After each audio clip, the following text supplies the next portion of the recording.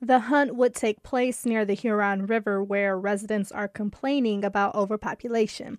City Council member Julie Grand says utilizing local marksmen is the most effective and humane option. Sharpshooters are very well trained. These are not random hunters going into neighborhoods or parks.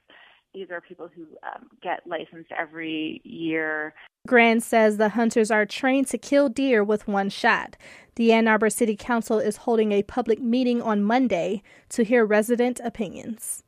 I'm Brianna Tinsley, WDET News.